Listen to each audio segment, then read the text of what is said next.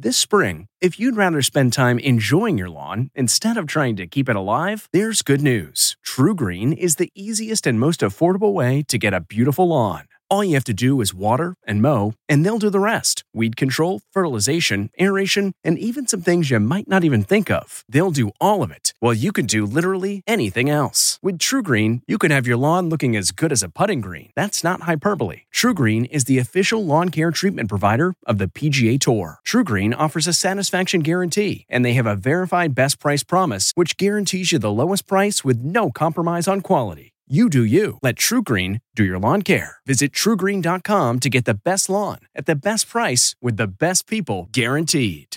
Looking to instantly upgrade your Mother's Day gift from typical to meaningful? Shop Etsy. Get up to 30% off well-crafted and personalized gifts from participating shops until May 12th. This year, embrace your creative side. You know, the side your mom gave you. And shop Etsy for custom jewelry, style pieces, home decor, and extra special items she'll adore. Need something original and affordable for Mother's Day? Etsy has it. Shop until May 12th for up to 30% off gifts for mom. Terms apply. This is Intelligence Matters with former acting director of the CIA, Michael Morell. Brought to you by Lockheed Martin. Your mission is ours. Our studies so far also suggest that political leaders such as Donald Trump calling for people to come to the Capitol on January 6th, encouraging strength directly against the Capitol and weak Republicans in the Capitol. That may well have been quite important in terms of how that collective violence occurred. But what we want to understand is what is the degree of the sentiments in the population that political figures may be able to incite. And if that's very, very tiny and trivial, then it's not really going to matter very much. If it's sizable, however, then we need to realize that the ability to have replays of January 6th-like events could be far more possible than we think. Robert Pape is a professor of political science at the University of Chicago. He also runs UChicago's project on security and threats called CPOST. Bob has been on our show before, and today he joins us to continue the discussion he and I had a few months ago on domestic extremism. We'll be right back with that discussion after a word from our sponsor. I'm Michael Morell, and this is Intelligence Matters. Getting the smile and confidence you've been dreaming about, all from the comfort of your home, isn't a total mystery with Byte clear aligners. Just don't be surprised if all your friends start asking, what's your secret? Begin by ordering your at-home impression kit today for only $14.95. Byte clear aligners are doctor-directed and delivered to your door. Treatment costs thousands less than braces, plus they offer flexible financing, accept eligible insurance, and you can pay with your HSA FSA.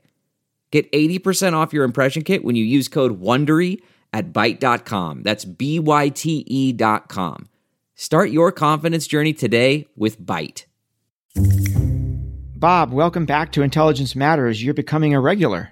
Well, thank you very much, Michael. I'm very proud to be here. And it's good to talk to you, and I always learn something profound, actually. So I'm really looking forward to this. Bob, you were on our show in March, and at that time, you were sharing with us the results of some fascinating research that your center had done on those individuals who'd been arrested for their involvement in their insurrection at the Capitol on January 6th. So I'd love to do two things today, if it's okay with you. The first is I'd love to bring our listeners up to date on that research because I know it's continued. And second, I'd love for you to walk folks through some very interesting new polling that you've done on the insurrectionist movement in the U.S. Does that sound okay?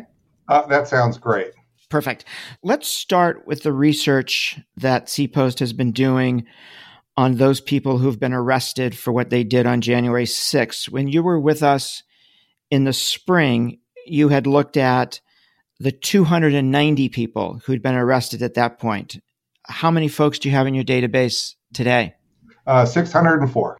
And did the new information from those additional 300 change your findings in any way, or just make the findings that you already had more robust? And can you walk us through the findings where they stand today?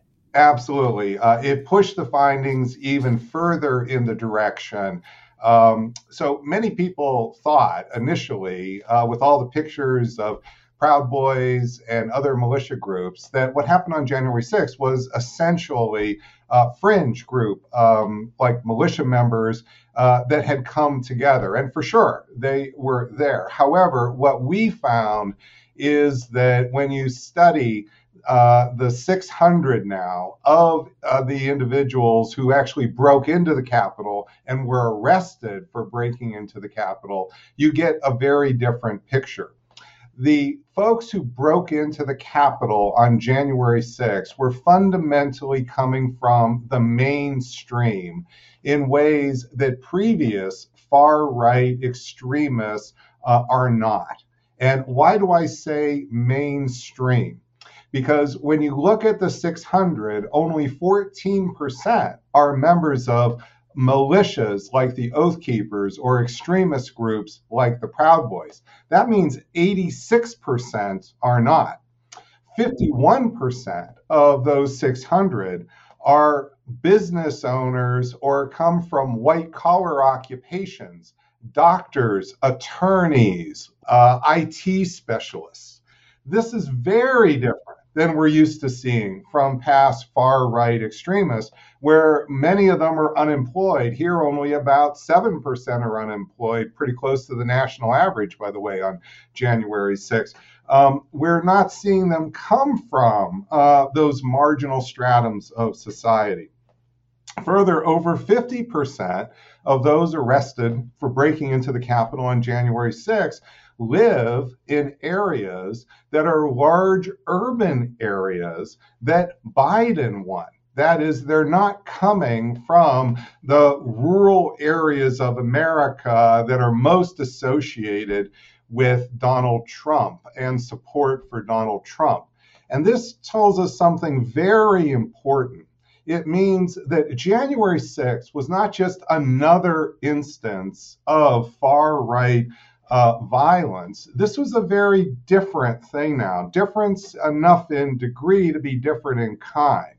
What we saw is an act of collective political violence attacking our most cherished of symbols of our democracy, the U.S. Capitol, in order to change the results of our most cherished constitutional process, who becomes our president of the United States. And they're coming from the mainstream. They're coming from 44 states around the United States. They're coming from California in large numbers. They're coming from New York, and not just New York, but New York City in large numbers. And so we need to understand that what the January 6th event was something really quite different than we've experienced before. And the number one thing that's different about it is how much it's part of the mainstream of America. So I don't want to get ahead of ourselves, because I think the polling is really interesting and I want to, spend a lot of time on that. But what's the kind of bottom line for this? This is a much broader movement than most people think. This is deeper than most people think. How should we think about what these findings mean for where we go from here? Well, the most important thing is studying what happened on January 6th is not just about the past.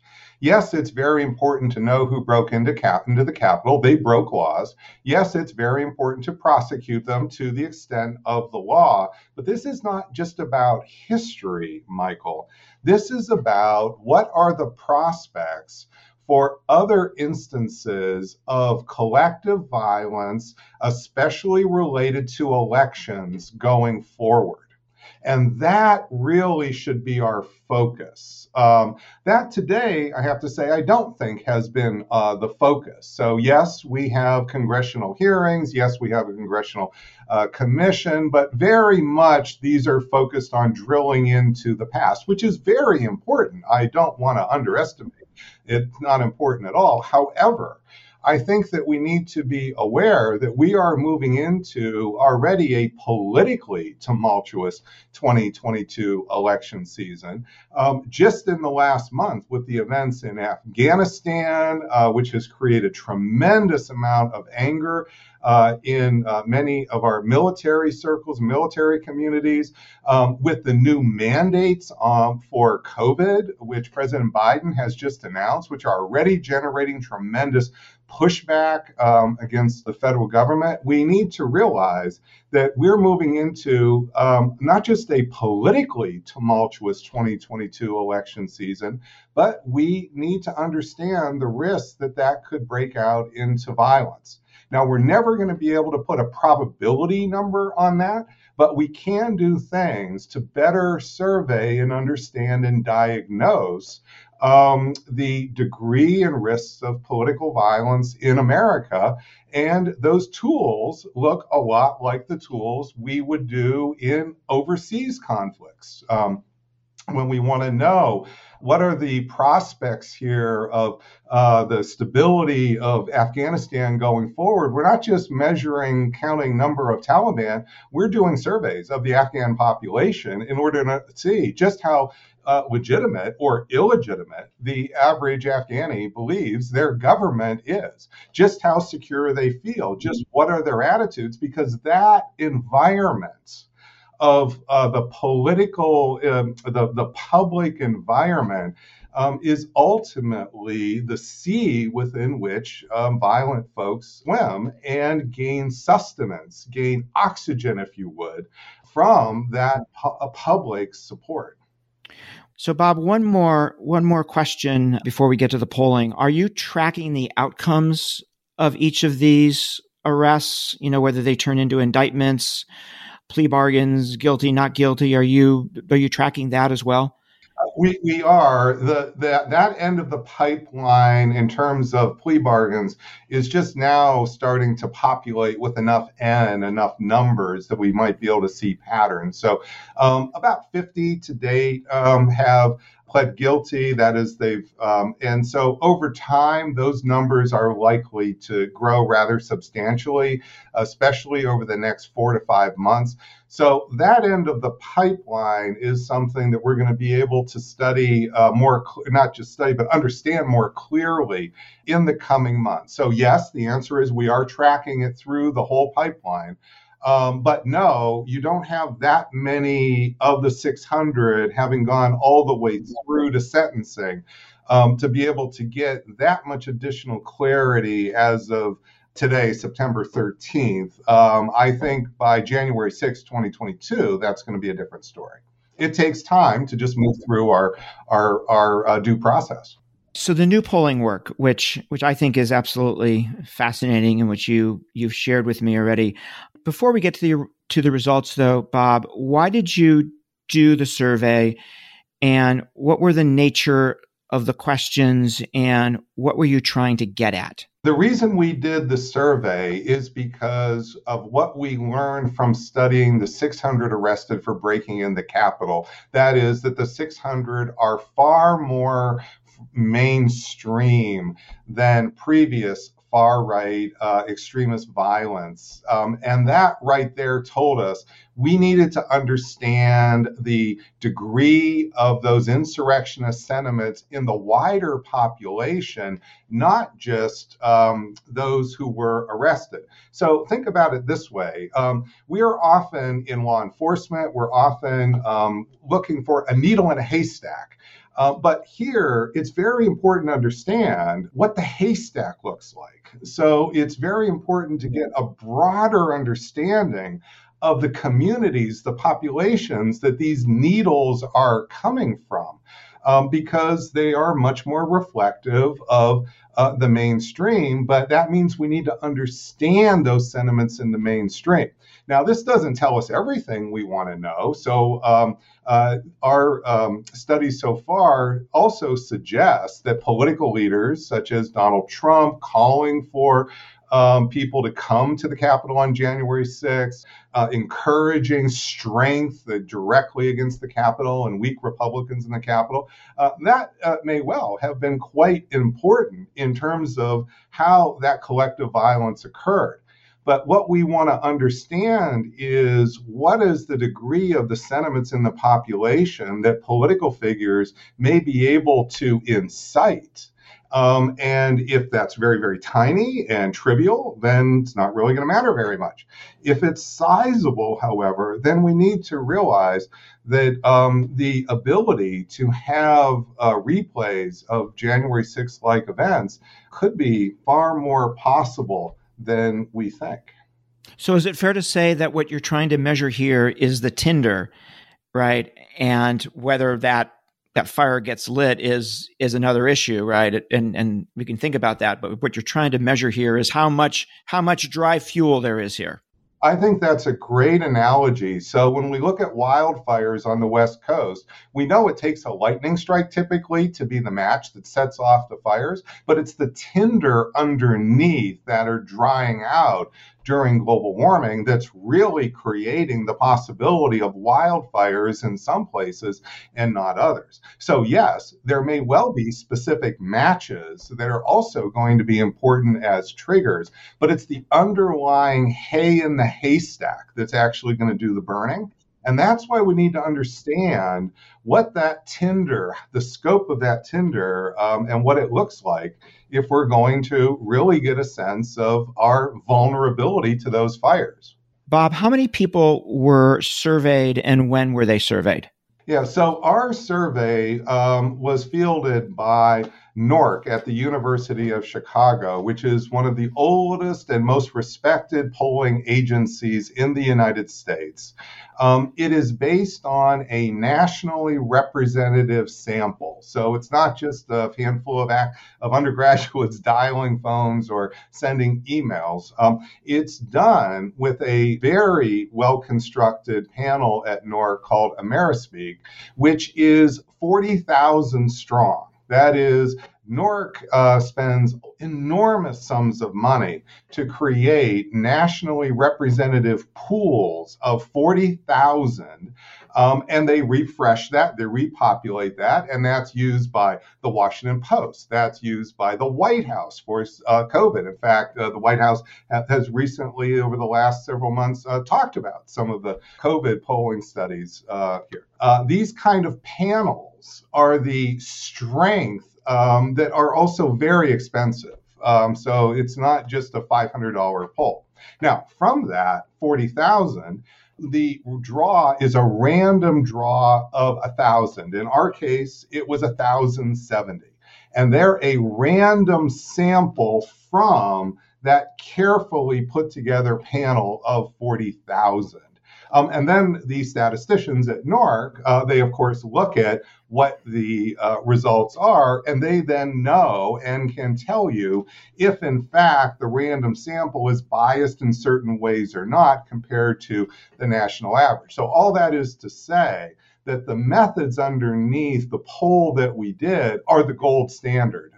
There is no better standard. It's the standards that are used by the top media in the United States, the federal government in the United States. We're using those very same gold standard polling methods to get at the sentiments related to political violence in the United States. And because you're drawing your 1,000 from this representative sample of 40,000, that 1,000 can give you robust results on the overall population. Is that fair? Exactly. It allows us to have the confidence within about 2%. So there's still a margin of error, but it's actually a very respectable plus or minus 2%. And allows us to extrapolate from the 1,000 to the entire population of adults in the United States. So there are about 255 million adults in the United States. This process allows us to, with our survey, do a nationally representative sample, which then can be extrapolated to the population as a whole with about plus or minus 2%. We're going to take a quick break to hear from our sponsor, then we'll be right back with more of a discussion with Bob Pate.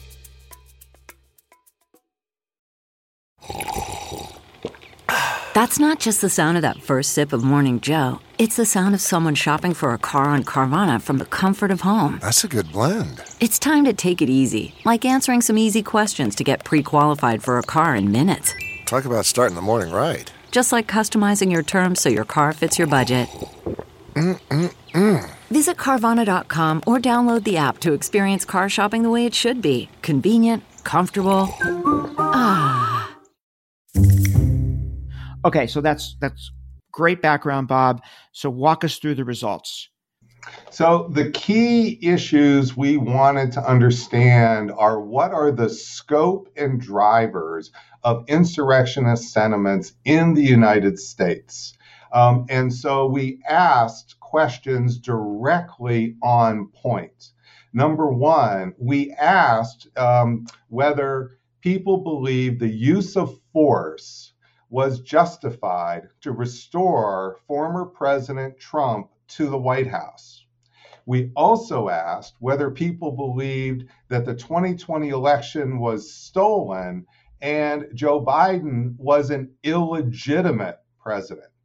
That is, we asked tougher questions than you typically see in political surveys of these topics. We're not asking just about support for Donald Trump in a political way. Would you vote for him? We're asking, do you believe force is justified to restore him to the White House? We're not asking, are you have some doubts or concerns about the 2020 election? We're asking, do you believe Joe Biden is an illegitimate president? These are the harder edge questions. And again, I want to liken them to the background that we have in asking tough questions like this in, say, Afghanistan, where we want to know, does the Afghan population believe the Afghan government that we installed is legitimate or illegitimate? And we're asking the same kind of tough questions here in the United States. And what we discovered was something really quite astounding. We decided to spend a little bit of time before releasing it to the public because we went back to our NORC folks. We wanted to make sure we've got this story exactly right, because what we're finding here surprised us as much as anybody else. This was done at the end of June. So it was done 6 months after the insurrection. It was done after people had been arrested by the hundreds and hundreds for the insurrection. And what we discovered was that 9% of American adults, which equates to 23 million people, believed that force was justified to restore Donald Trump to the presidency. Within that 9%, over half, that is 5% of all American adults, strongly agreed that force was justified to restore Donald Trump to the presidency. That's 12 million American adults. That's much larger than any of us would have thought before this poll. We further discovered that effectively 65 million Americans, that's 26% of American adults, believe that Joe Biden is an illegitimate president. And that, again, over half of that number strongly agree. Now, when you put both of those beliefs together, that is, do you both believe that force is justified to restore Donald Trump to the presidency and believe that Joe Biden is an illegitimate president, you get 8% of American adults having both of these radical beliefs. These are truly adamant insurrectionist beliefs because they agree on both, and that equates to 21 million adults. So that's really quite a worrisome pool of insurrectionist sentiments in the country. And it's something that then we've gone further and we asked further questions about the drivers because we wanted to know what are the drivers of what puts you in that 21 million compared to the other, say, 200 plus million who are not in that, are those adamant insurrectionists? What's the big separators? And there are two things, Michael, that really jumped out. 63%, the number one factor, 63% of the 21 million adamant insurrectionists in the country believe in the Great Replacement, the idea that the rights of whites will be overtaken by the rights of blacks and Hispanics. The second most important driver was a QAnon belief, where 53% of the 21 million believe that our government is run and controlled by a satanic cult of pedophiles. Those are the two radical beliefs that are really underneath the key drivers of the insurrectionist sentiments in the country today. So the first one, right, the replacement theory is that makes sense, right? That makes sense to me. The second one is just so far outside of reality that you wonder how people in that large number can believe such a thing. That's exactly right, Michael. And by the way, that's why we're now moving forward to still further deeper analysis of those sentiments in the U.S. public. Much the way we use testing to understand the degree of COVID and different variants of COVID in the general population, we need to do similar testing or surveys of the degree of insurrectionist sentiments in the United States and the variance on those sentiments. That is how science works and how science adds clarity so that we can really develop useful tools here that can help inoculate us in the future.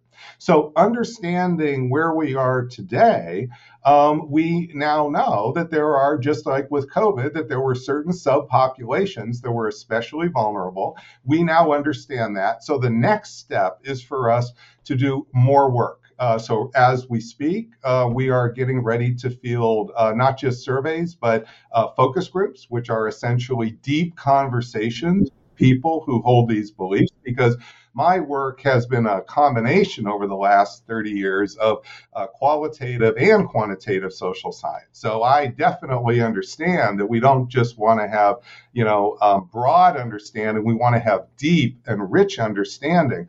And so rather than just make guesses here, we really want to do this based on empirical knowledge. And so I am with you. I also want to know more about the Great Replacement, because I want to know, well, what fears exactly are underneath this? Is this a fear of economic loss? Is this a fear of physical safety? There's a number of different possibilities about why someone might be so concerned with the Great Replacement, they'd want to overturn our Constitution. You see. So this isn't just a degree of prejudice the way we normally seem to understand it, or in the case of the QAnon, called a degree of bizarre beliefs, the norm we understand it. We mean these are beliefs that are motivating people to want to overturn the Constitution. We really need to do some more work to understand that. And we're actually making quite rapid progress here as the way, science goes. You might remember it took us, a long time to get a grip on COVID, and we're still wrestling with that. And so we're doing the same thing here. So at the moment, we now understand much more clearly the scope and the core drivers of the phenomenon. We also understand something else that's really opens the door to a potential helpful future. Because we also ask people about how they think about different levels of government in terms of friend or enemy. And what we discovered is, not surprisingly, about half of folks who have these adamant insurrectionist beliefs see the federal government as an enemy. So, of course, if you're going to overturn the Constitution, you might not be too surprised about that. But what we were surprised to find is that 75% of those saw the local government, their local government, as either a friend or at least neutral. That is, this was not just a generalized hatred or animosity toward any type of government. And what that tells us is that we may well be able to work more with mayors and local governments here than we thought. So that's one of the issues here is, well, just what level would you try to cut into this? And we've learned something very important this summer. We're going to take another quick break. We'll be right back with more Intelligence Matters. I'm Michael Morrell. Delve into the shadows of the mind with Sleeping Dogs, a gripping murder mystery starring Academy Award winner Russell Crowe. Now available on digital. Crowe portrays an ex-homicide detective unraveling a brutal murder he can't recall. Uncovering secrets from his past, he learns a chilling truth. It's best to let sleeping dogs lie. Visit sleepingdogsmovie.com/Wondery to watch Sleeping Dogs, now on digital. That's sleepingdogsmovie.com/Wondery. Bob, one of the things that struck me about the survey was you actually looked at both the views of people regarding political violence and their capacity to engage in it. Can you talk about that a little bit? Yes. So it's very important to take into account not just somebody's willingness to be either aggressive or to have angry sentiments against the U.S. government and U.S. Constitution, but their capacity. And capacity in this situation means relationship to gun ownership, or relationship to the U.S. military. And what we discovered is that about 15% of those with these insurrectionist sentiments have military service. And that may seem at first like a relatively small amount. But what that means is that we actually have a core where there's some skills and violent skills in this rather large pool of adamant insurrectionists. So what does that mean for us as we go forward? Well, now that we know that there is a significant capability component to these insurrectionist sentiments. We are going forward, and I've been asked this summer by the Pentagon to study what makes individuals with military service susceptible to insurrectionist sentiments or recruitment by militia and extremist groups. And we are about to go forward with that survey in just the very near term. But that, too, is just the natural next step. So this is how science progresses. So we learned something about the sentiments, something about the capability. Now we have real reason to focus on those more difficult diagnostics to really drill into the size of those particular tumors. And the capability side is important because it's not just a will that leads to the actual activity of insurrection. It's will plus capability. And so it's very important that we tackle both sides of that at the same time. Yeah. So one of the things that struck me is that there's a difference, right, between someone saying violence is justified and that same person being willing themselves to engage in violence. And I'm just wondering how you think about that. That is for sure. And that is true also when we study political violence overseas, so that we know that only a small fraction of people who are willing to engage in violence will ultimately engage in violence. What's important to see is that the size of the pools matter tremendously. So internationally, it matters tremendously whether an international terrorist group has 300 and whether that 300 is a part of an iceberg that's above the waterline, say 10% of the waterline. And so we want to know the size of the underlying iceberg, not just simply the part that's actually mobilized. Same here. So we can't really say, I wish we had really precise metrics to say, oh, it's 1 in 10 or 1 in 15 that we really have to, we can really say would be actually mobilized. I'm afraid we can't quite go that far. But what we can do is we can look at things like how far people had to travel to DC to be engaged in the insurrection itself on January 6th, going back to our first set of studies. And what we discover is that we can actually make some capability assessments. And that's important as we go forward, because we could also then extrapolate that to more localized areas in the 2022 election, where we can see, so the distance to a state capital may be much shorter than the distance to Washington, D.C., and that can help us establish real risk assessments for different states in the 2022 election. Bob, do you have any sense, if you survey Muslims worldwide, what percent of them would say that violence is justified to defend their religion? I'm trying to make a comparison here at the end of the day between the insurrectionist movement and Islamic extremists. So we have, at particular points in time, done exactly those kinds of studies. Let me use a case that many of your listeners will be familiar with. That is the Palestinians and Israel in the 90s and then in the Second Intifada.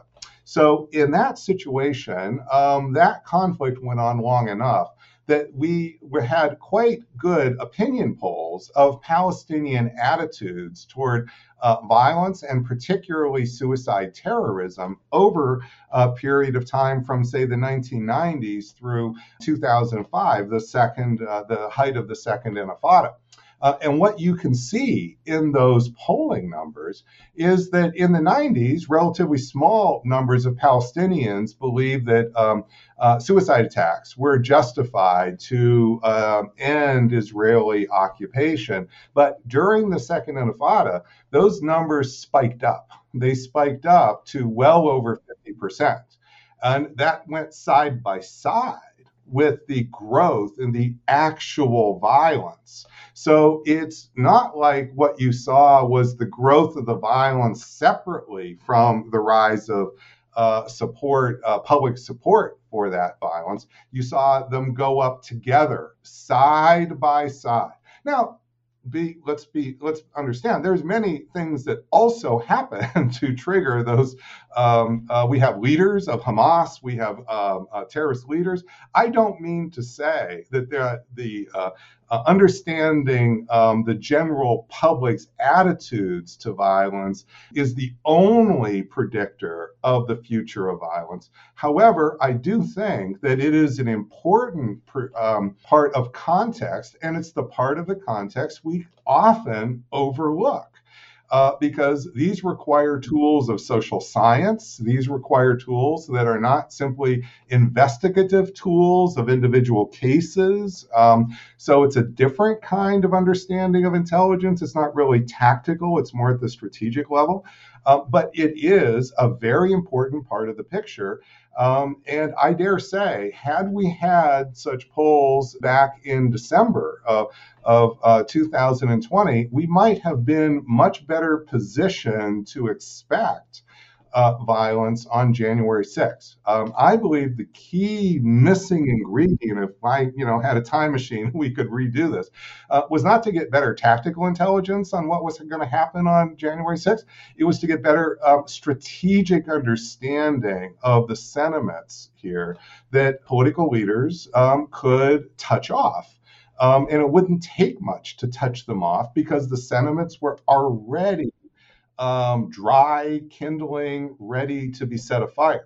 So I think the same thing happens here with Palestinians and terrorism, and that's a documentable case where we've had many, many years of data, and your listeners will be able, many of them will actually know this from what I'm saying, will be able to see a tremendous amount of evidence to support what I'm saying in the Palestinian case. Yeah. The reason I asked the question, Bob, is I was having drinks with a foreign ambassador on the 10th of January. And we were, of course, talking about January 6th. And he said to me, Michael, this is your Al-Qaeda. That really struck me. Let me just finish up with a big picture question here, Bob. How dangerous is this, do you think? in the and in particular, in the context of American history, have we seen times like this? How dangerous is this? Well, this is, we have not seen a mob, anything like the mob we saw on January 6th, attack the Capitol in our country ever, because it's a domestic mob. When people point back to events that might be similar in, say, the War of 1812, that's a long time ago, of course, but it was also the British. This was not Americans attacking our own most cherished symbol of democracy. So back to Al-Qaeda. So on 9/11, we'll remember that fourth plane, the one that went down in Shanksville, thanks to the bravery of those passengers. Many believe that that target was the U.S. Capitol. And why the U.S. Capitol? Because that in many ways is the undeniable symbol of our American democracy.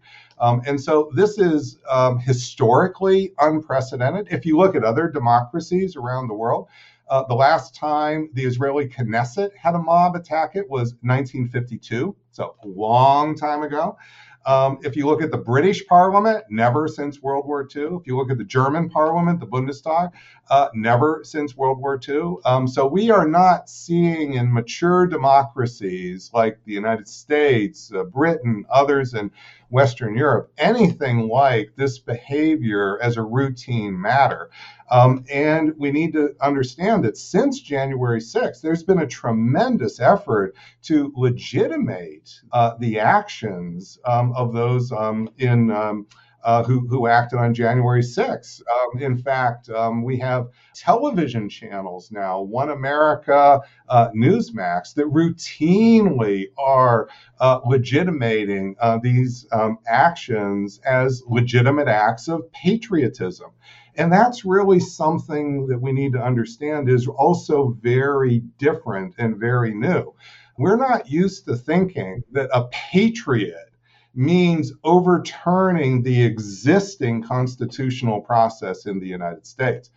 That's something that we really don't want to see evolve any further.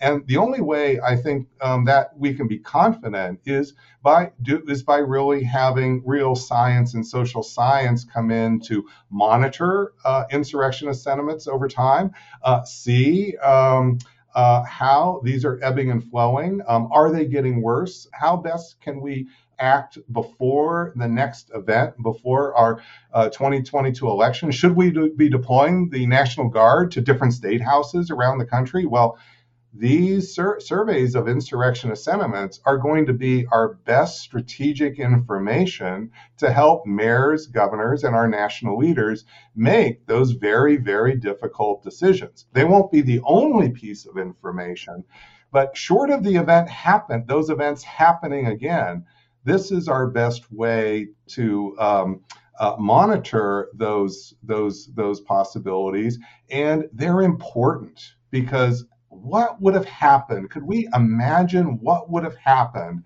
had Joe Biden not been certified by the Congress here on January 6th? What life in our country would have been like it if it even had taken 3 days to certify? This is really not something we want to confront. Bob, thank you so much for joining us. When you get those focus group results, we'd love to have you back on and walk us through them. This is obviously an extraordinarily important issue. But thank you so much for joining us today. Well, thank you, Michael, and thank you as always for allowing a very full discussion of the information that we have. Your podcast is one of the most valuable things we have for our security on many issues going forward, and it's a privilege to be part of it. Thank you. Thanks, Bob. That was Professor Bob Pape. I'm Michael Morell. Please join us next week for another episode of Intelligence Matters. Intelligence Matters is sponsored by Lockheed Martin. Your mission is ours. This show is produced by Olivia Gassis, Jamie Benson, Jake Rosen, Paulina Smolinski, and Ashley Armstrong. For more from this week's show, visit cbsnews.com. Intelligence Matters is a production of CBS Audio.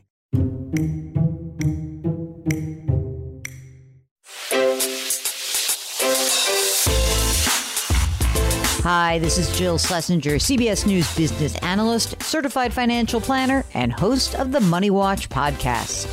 This is the show where your money is not scary and it's not boring. It is a show that's all about you.